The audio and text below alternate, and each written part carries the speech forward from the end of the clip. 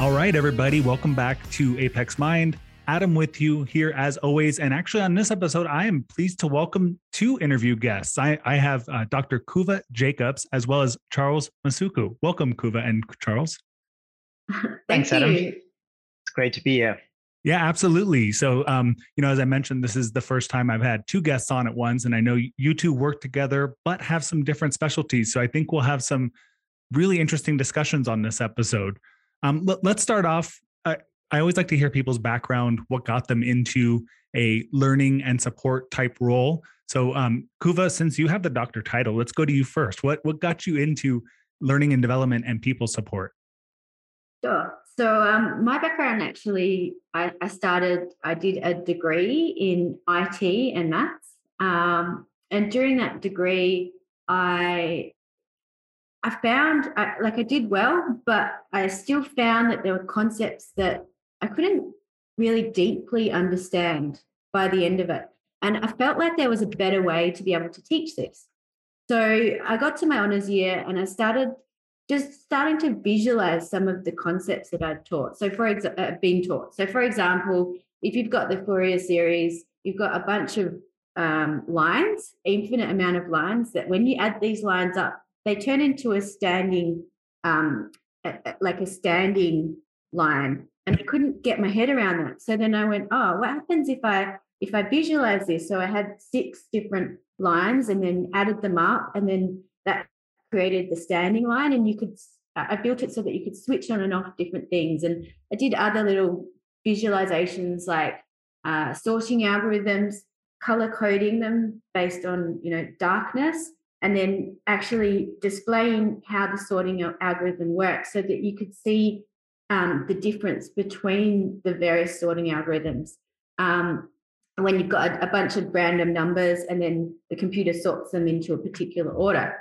I really enjoyed my honours and I wanted to keep going with it.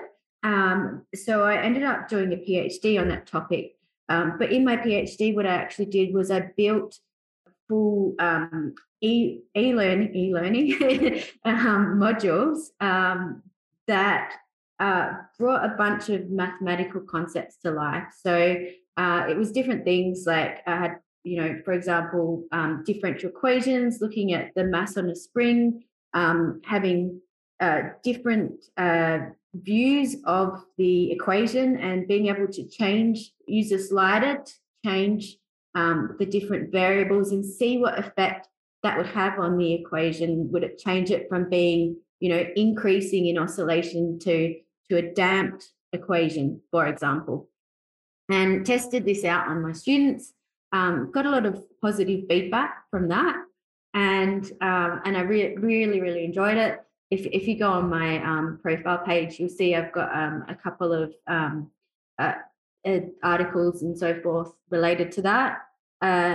Once I finished, I then wanted to keep going in the learning design space, and this is really back in the day. So everything I built was in Flash at the time. Had to code it all up. I also built an LMS. It was because at some point I got sick of asking students to hand in their assessments when they got to the end of the course. So I figured out how to get Flash to save it up on a drive somewhere. I think I had a CSV file that it would save the things in. One of the things that was really interesting about that actually was I looked at different assessment methods, and I looked at, instead of assessing with a pass rate, what I wanted the students to achieve was actually competency. So I basically said for each question type, you need to keep answering this until you can get it right.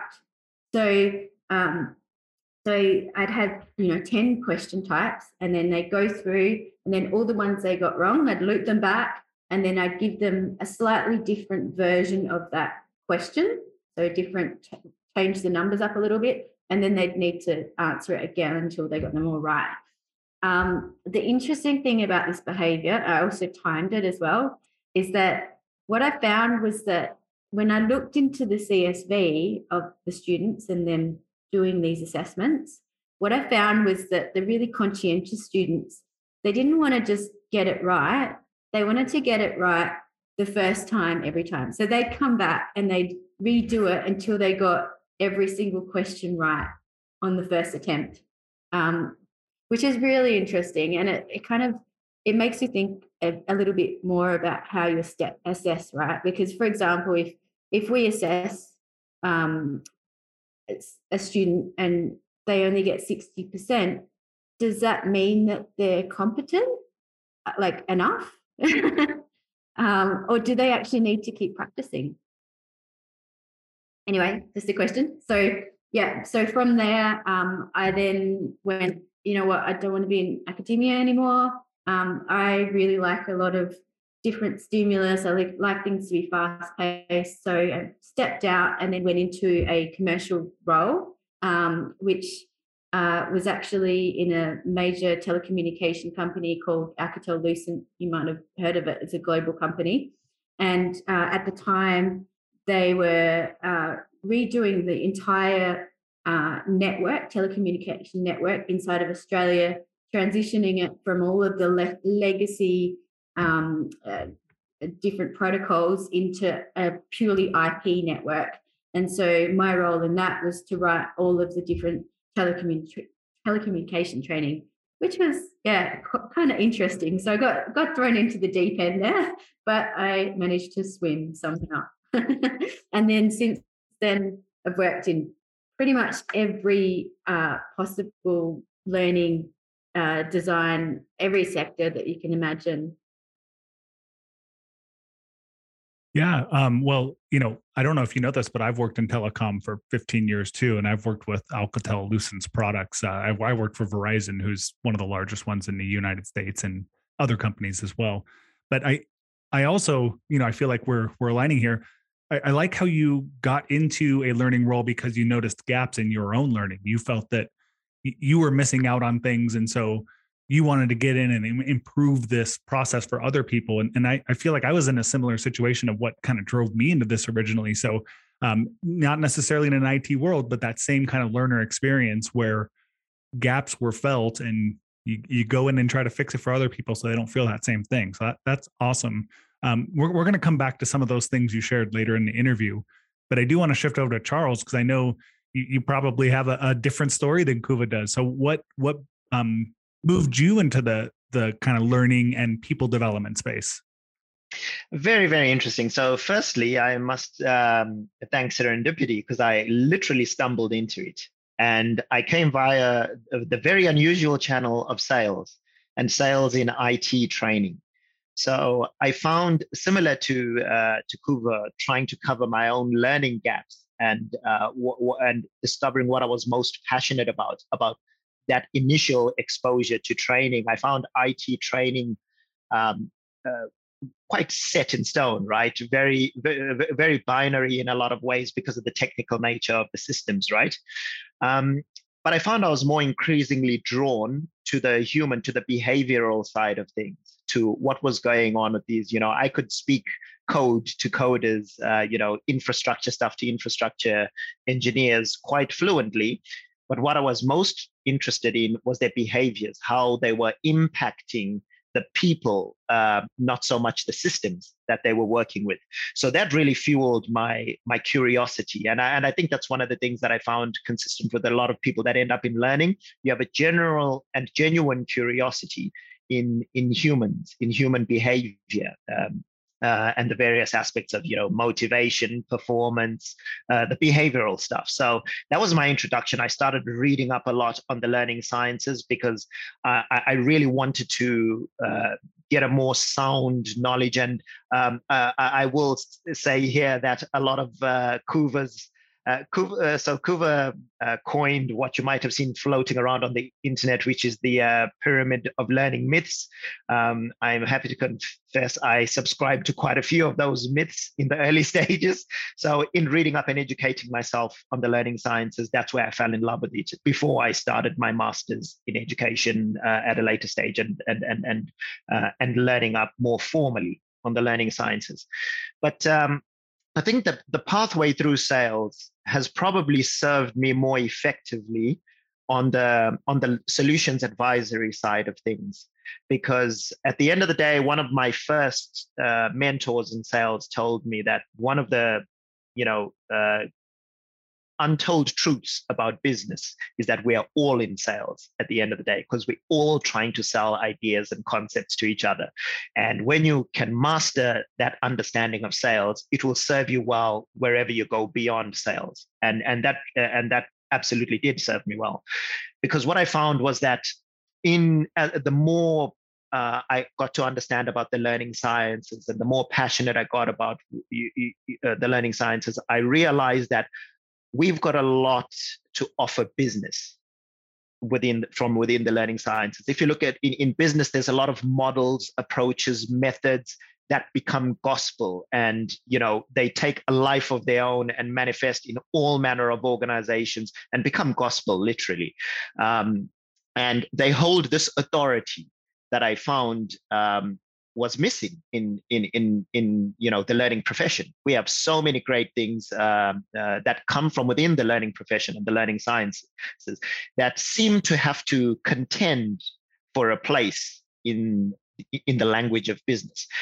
You speak to many leaders of learning today, what they're talking about is they would like a seat at the executive table. If I had $1 for every time I heard that phrase. And to me, how I interpreted that is, okay, firstly, is what we do as learning professionals solving business problems? Yes, we know that we know that we do, but a lot of times we're relegated into a reactive function. But that belies the value that's hidden and locked in our profession. So I realized that there's potentially a sales issue here. We should be selling our services better to the business, providing a stronger consultation into the value and the wisdom of our methods, and how they can add business, like solve real business problems and realize real business opportunities in their own right. So I spend a lot of time talking about that sort of business partnering side of things, because that relationship and the sales element that has flown through my career has really, really served me well. In learning and development. And I think that speaks into the synergy that Kuva and I often enjoyed, because I really enjoy the relationship side of things in our consultancy. As Kuva calls it, sometimes the boring contract stuff, the commercial relationships, and all that is very important. It has its place. But at the end of the day, we're managing relationships, right? And trying to deliver value within the context of that. So yeah, that's me in a nutshell. Yeah, I firmly agree with the sales piece. I've always said that everyone's a salesperson, like you said, but the people who say they're not salespeople just aren't very good salespeople. That must be me then, because I'm always saying I'm not a salesperson.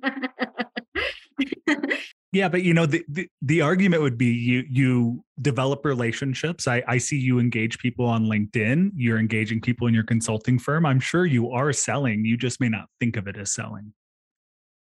Yeah, that's right. I mean, for me, it's about, I definitely struggle with some of the trickier conversations, and especially like financials, things like that. I would much prefer someone else to be thinking about these things for me. And I feel I feel that there are people who are much, much better at this, because, especially when you have the visibility and the exposure to it as well, knowing where you stand, what's commercially viable too.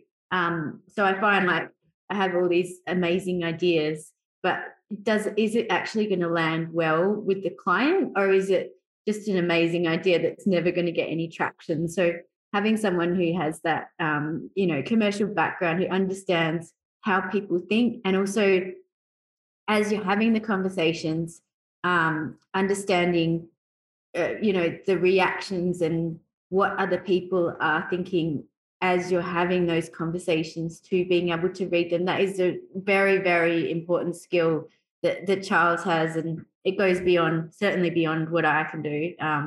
I'm just a designer. I'm happy to stay in my design box. Absolutely. Well, we all have our skills, and that's great, because having a partnership where you can, leverage each other's talents, I think is very important. But I do want to, loop back to Charles, because it's kind of coincidental, but I believe based on when this episode is going to publish, my most recent episode, I didn't have a guest, but I was talking about influencing senior leaders.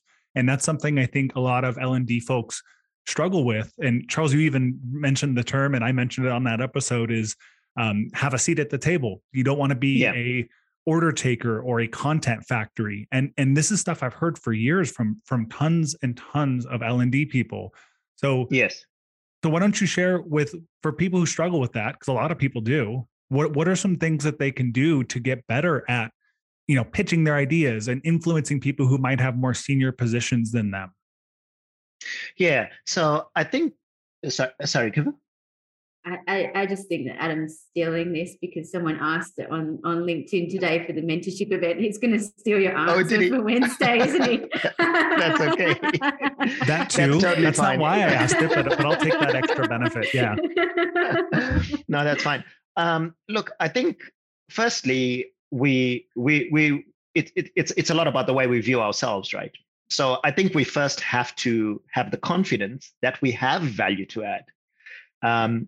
We really we are the experts in this. I like to use the analogy of doctors. I believe doctors are the best salespeople in the world, because when you enter into a doctor's practice, they conduct the analysis, right? They poke, prod, take temperatures, ask you questions about your diet, and after that diagnostic journey that they've gone with you, they prescribe something. You grab that piece of paper and you walk out. Maybe I'm revealing my age by the piece of paper. It's probably digital, but you take the prescription and you walk out and you go and take everything on that prescription, right?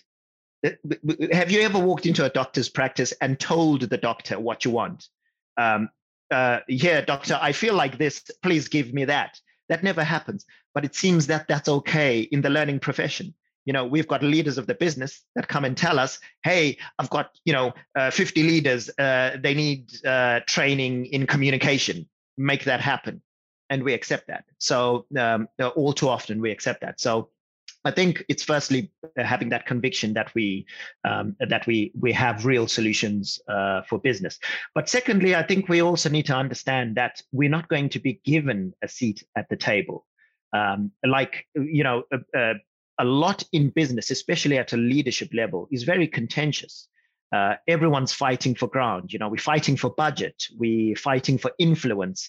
That power dynamic in business is central to business. So we've got to understand that no one will give us a seat at the table. We've got to contend for it. We've got to put in strong arguments, viable arguments, and they've got to be commercial in nature. So instead of trying to talk learning language to the business, we need to speak business language to the business. And another analogy that I always use is hide the broccoli in the sauce, hide the veggies in the sauce. I'm of African origin.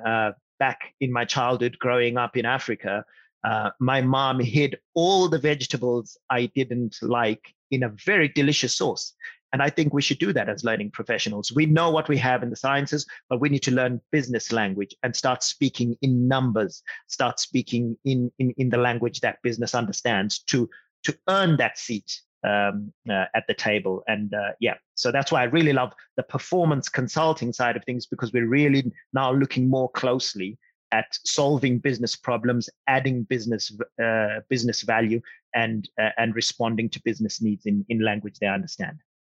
I hope that answers your question. Oh, it does. And I just find it funny that Kuva said that I was going to steal the answer from you, but I feel like you listened to my episode, because I was talking about these same things. Is we have to earn that seat at the table.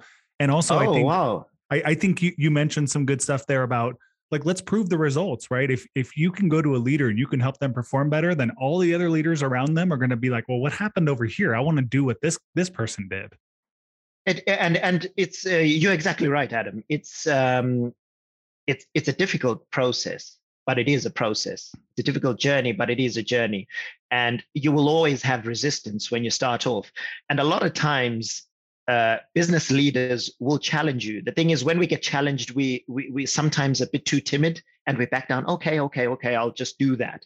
And that's why I feel it's a contention, because in that first contention, when you prove the business value, when they come to you with a prescribed solution in mind, and you contend for it and say, no, we're actually not going to do e-learning. We're going to conduct an analysis. We're going to develop some personas of the people of what's really going on there. And that's why in our emerge model, the elicit phase, Kuva often mentions that it's the most important stage, because that's reflectant of the contention that we need to have as a function, because that's where we really want to understand the problem. What's the business problem underpinning this? What's the analysis that we need to do? Do we need to maybe look at a practice-based approach where we're looking at the attributes of a practice as opposed to an attribute of an individual?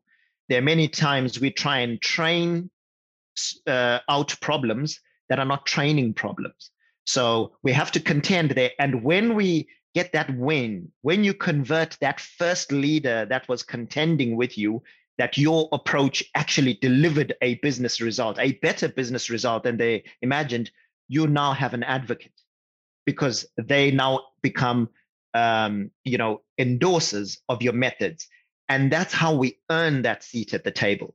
Because now we've said, no, we're not going to go with what you're saying. We're going to follow a scientific and an evidence-based approach to deliver a business outcome that has a longer legacy than just a simple intervention that solves the symptom and not the root cause.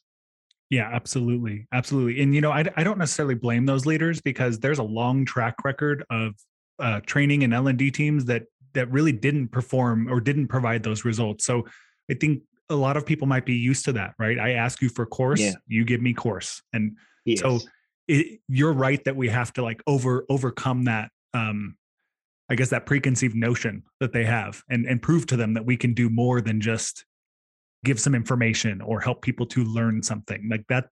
I always think learning is a mean to an end. It's not the end result. That's right. And I know we briefly mentioned the myth busting that you've done. But just for anyone in the audience that hasn't heard about it, a lot of us have seen these L&D models for years, and they'll always ascribe certain percentages and very hard, fast numbers to how people learn or how people don't learn. And I know I've been guilty of this too. I used to train other trainers, like certified trainers, and we used to teach some of these models. So let's start off with, what is the biggest L&D myth that just really bothers you? The biggest. There's multiple myths. I know, if you have to pick one. Look, I mean, I wouldn't say that there's necessarily any myth that really bothers me, because I think, the fact is all myths have got some level of truth in them. So I guess the thing that bothers me is not the myth itself, but the way that people present it as being accurate and factual when it's actually not. So one of them is about learning styles. So I guess the reason why that bothers a lot of people in the learning industry is because it's essentially putting people in boxes. Like, how can you possibly say that one person learns visually and another person learns verbally? So does that mean that if I have a conversation with you on the phone, then I'm not going to learn anything out of that conversation? That there's a whole cohort of people who literally can't have phone calls. It seems a bit ridiculous to me. Or like that, that you're an auditory person, so therefore you shouldn't actually use a Windows-based computer. You should just listen to everything. Mm-hmm. Hands-on's not needed for auditory learners, right? Exactly. Yeah. So in this case, like, it's a little bit ridiculous. It's been disproven. On the other hand, there's things that we can take out of that as well that are truthful, which is that, having different modalities of learning. So, having it visually represented on the screen so that you can input the information visually as well as verbally. So it has been proven that you've got two sides of your brain, and that by having both of those modalities, that you will actually remember better. So you've got like this, dual coding theory that you can look into, and that will be helpful. So again, like the myth has got some element of truth in it, and we need to explore the elements of truth as well. I think, another one is about the learning styles. Sorry, not learning styles. What was the other one? It was a couple of months ago now when I pushed that out. So I know I've seen you do like the forgetting curve. I know there's been some forgetting curve. Yeah, there's been some pyramids you've like taken down too. Yeah, so the forgetting curve, I think the big thing about that one is it's about the study itself. So the fact that it's based on Ebbinghaus, it was, I don't know, 100 years old or something. And the idea is that, you've got this curve of forgetting, which it sounds really nice. I mean, it's very appealing having like this nice little curve that you can measure. But the reality is that curve is based on a sample size of 1, which is himself, and that what he was actually remembering was not information that was meaningful to him. It was a bunch of random numbers. So I mean, who's good at remembering random numbers? Not very many people.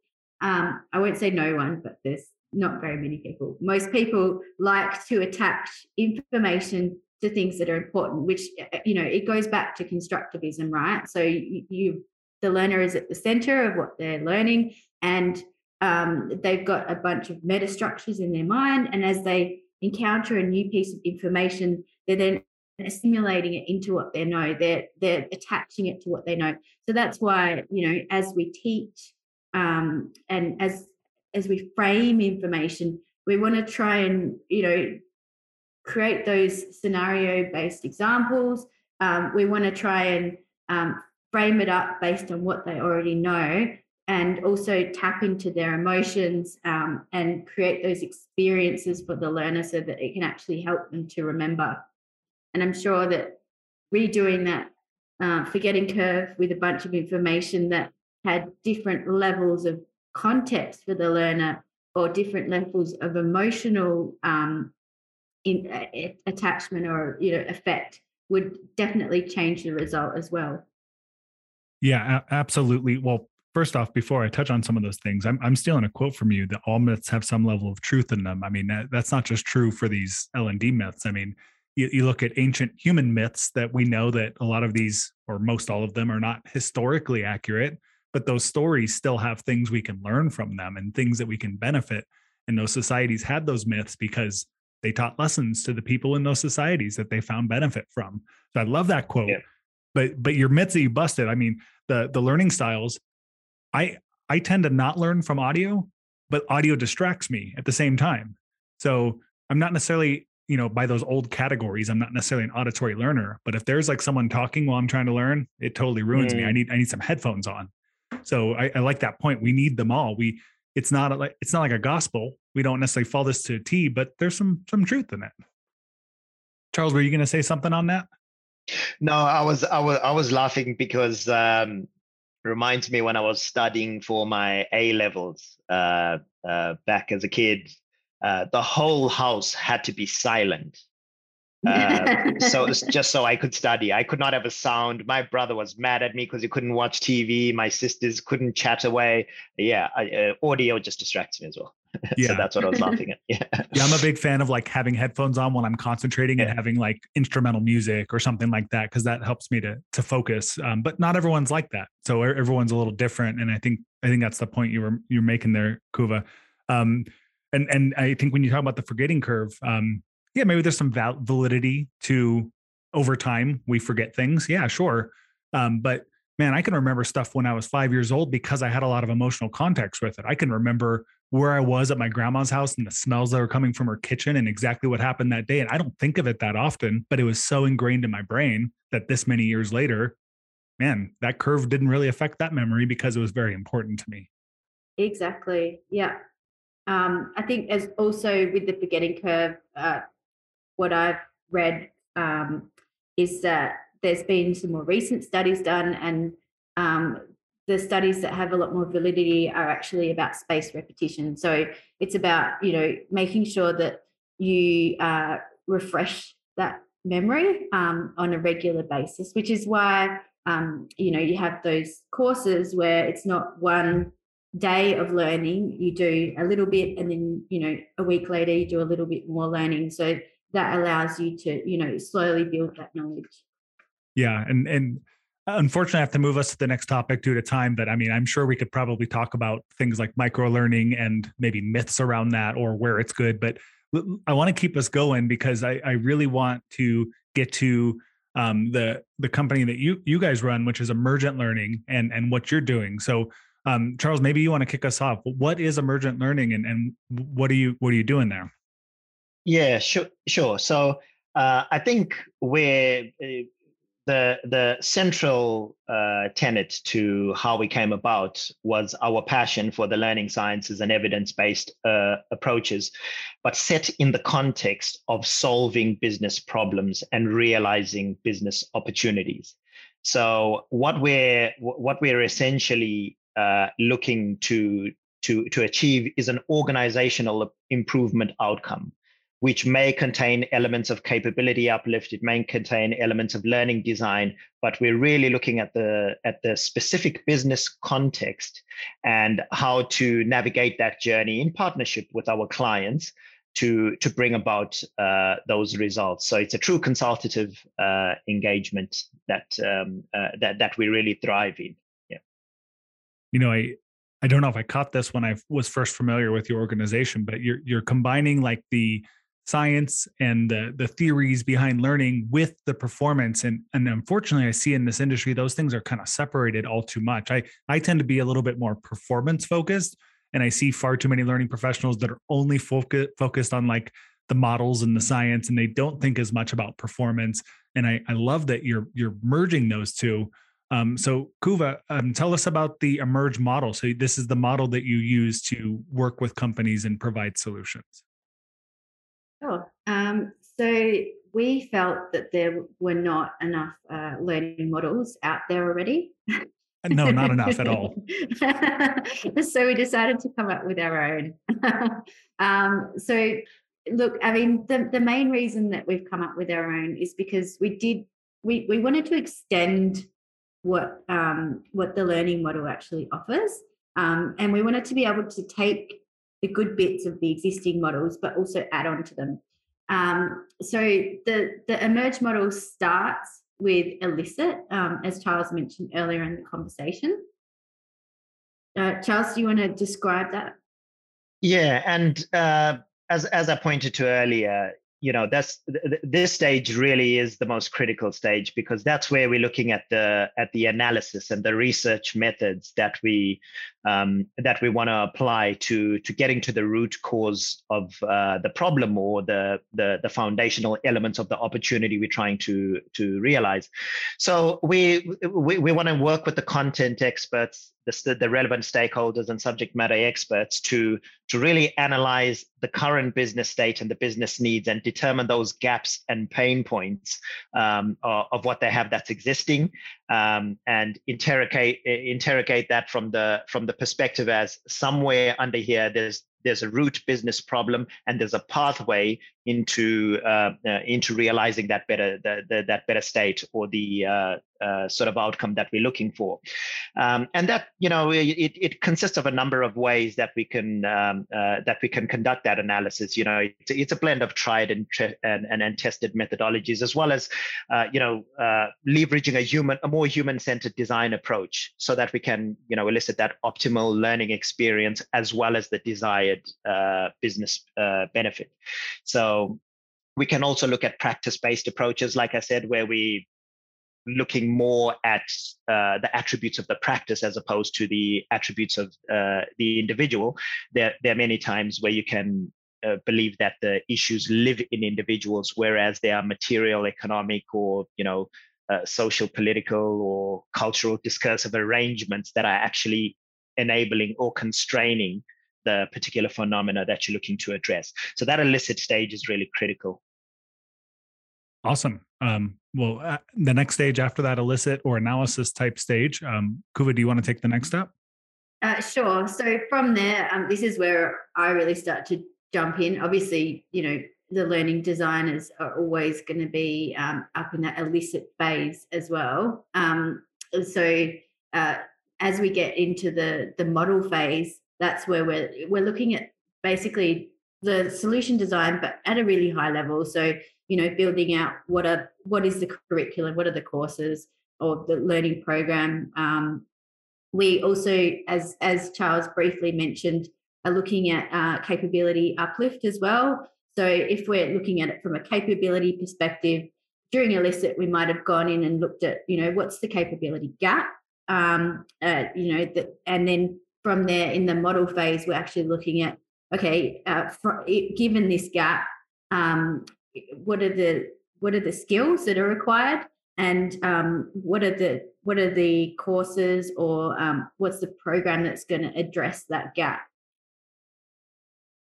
So then we move into experiment, which is where we start actually building the fun bit, the bit we all as learning designers like, right? But we try and do it in a way that we'll start by just building that prototype, right? So we actually, stand something up for them to touch and feel and be able to, interact with, making sure that we've got the content right. We then move into the refine phase, which is where we start to pilot that particular learning design solution. And as part of the pilot, we want to make sure, by going through this entire phase, if the organization we're working with is signed up to the entire phase, they've also signed up to that pilot evaluation and update as part of that phase. So we're not just going to, drop a course on them. Here you go. SMEs have signed it off. They say everything's good, but when the participants actually go through it, it's not meeting the mark from a learning perspective. So that's where, that pilot was super critical to actually make sure that it's resonating with our learners and that they're getting what they need out of it.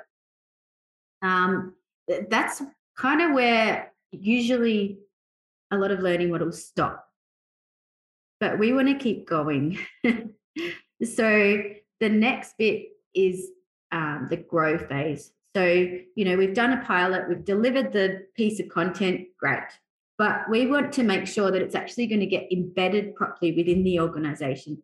So, do we need to help the organization with change management techniques, setting up a change champion program, building out a trainer model? Like there's a number of things that could happen at that point to make sure that we can actually grow what we're delivering across the organization.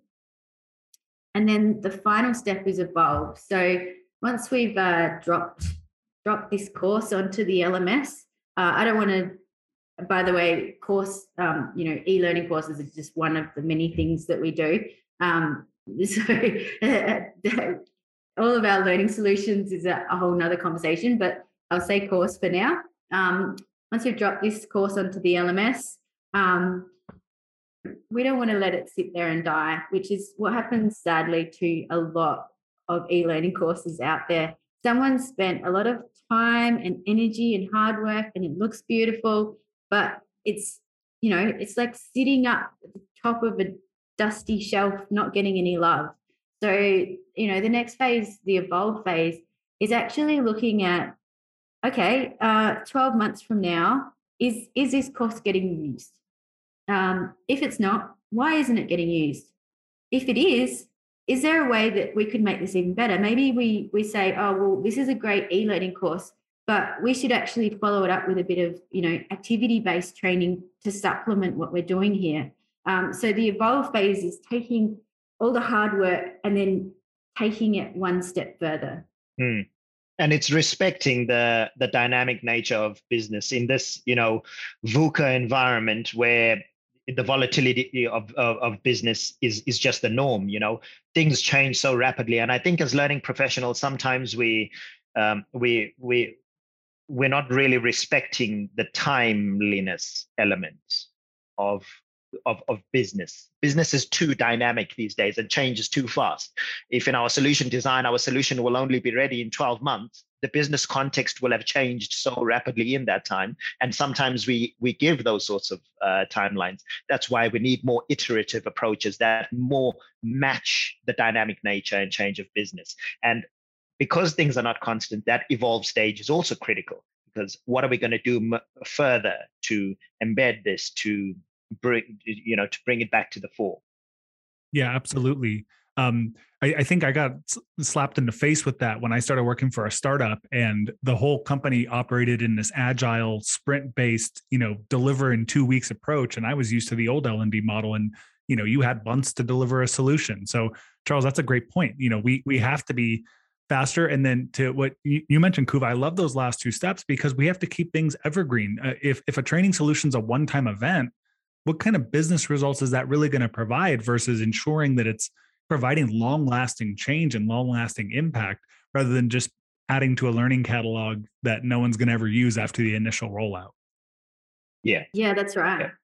Well, I feel like we could probably keep going on this forever, but Kuva, I know we have short time here, so let's get towards the last couple of beats here. So I'll put this stuff in the show notes, but Charles, let me go to you first. Where can people find you if they want to connect with you and learn more? You can find me on LinkedIn, Charles Masuku. I'm always on LinkedIn, not as much as Kuva, but she's whipping me into shape about that. I love the conversations that happen there, and so yeah, we'll be engaging a lot more there. But definitely on LinkedIn, on our website, www.emergentlearning.com.au. That .au is important. We're based in Australia. And Charles Masuku on Twitter. I'm looking to increase my engagement there as well. There's always some interesting conversations, but the best place really is on LinkedIn. Kuva and I are always active and responding to people on that. So awesome. Yeah, I'll put both your socials and the website on the show notes. Kuva, what about you? Where can people find you? Yeah, same. Definitely on LinkedIn. Feel free to drop by, connect with me, send me a message. I'm always around and open to connect as well. Awesome. Great. Well, I'll make sure I include all that. But before we go, I always ask every guest this question, and no pressure of what it is, but just what's one thing, either personal or professional, that you've learned recently that you think has been a benefit to you? Charles, you want to go first? What's something you've learned lately? I've learned that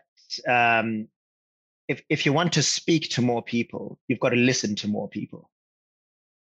That simple lesson has really served me well. That's some sage advice. Thank you. Kuva, what about you? What's something you've learned lately that's been a benefit? I'm going to go completely right of field. In the last 2 years, I actually started probably during the lockdowns. I started learning aerial silks with my 2 daughters, and it's been an amazing journey because I learn a lot about how we learn as well, because it's not just myself, it's also my children. So our coach is very strict. She basically qualified for gymnastics, like the national gymnastics team when she was young. And then she went on to be in equivalent of Cirque du Soleil. It's called House of Moving Water. So it's an amazing international show. So she brings all of this weight of, if you want to be really good, you have to actually be disciplined, and you have to try hard, and you have to push through, and you have to be resilient, and you have to have the right mindset. Mm-hmm. And all of these amazing traits she's passing on to me and my 2 daughters. And, watching them go through this, she doesn't have, like, my youngest daughter's 6 and she started when she was 4. And my teacher doesn't really think about age and, at 6 you should be doing this or that. She's just like, you want to be good, you got to do 10 leg lifts, and you got to do this, you got to do that. And she's constantly pushing us. And I'm very grateful for that, because I think that resilience and that mindset is incredibly important in life as well. That's awesome. Yeah. Taking life skills from outside of work stuff and bringing those to work. I think that's great. Well, I know our time's up. So Kuva, Charles, it was great having you both on. Thank you both for joining the show. Thank you so much. Everyone at home, we'll see you next time. It's been a pleasure. Thanks, guys. We'll see you next time. See ya. Bye.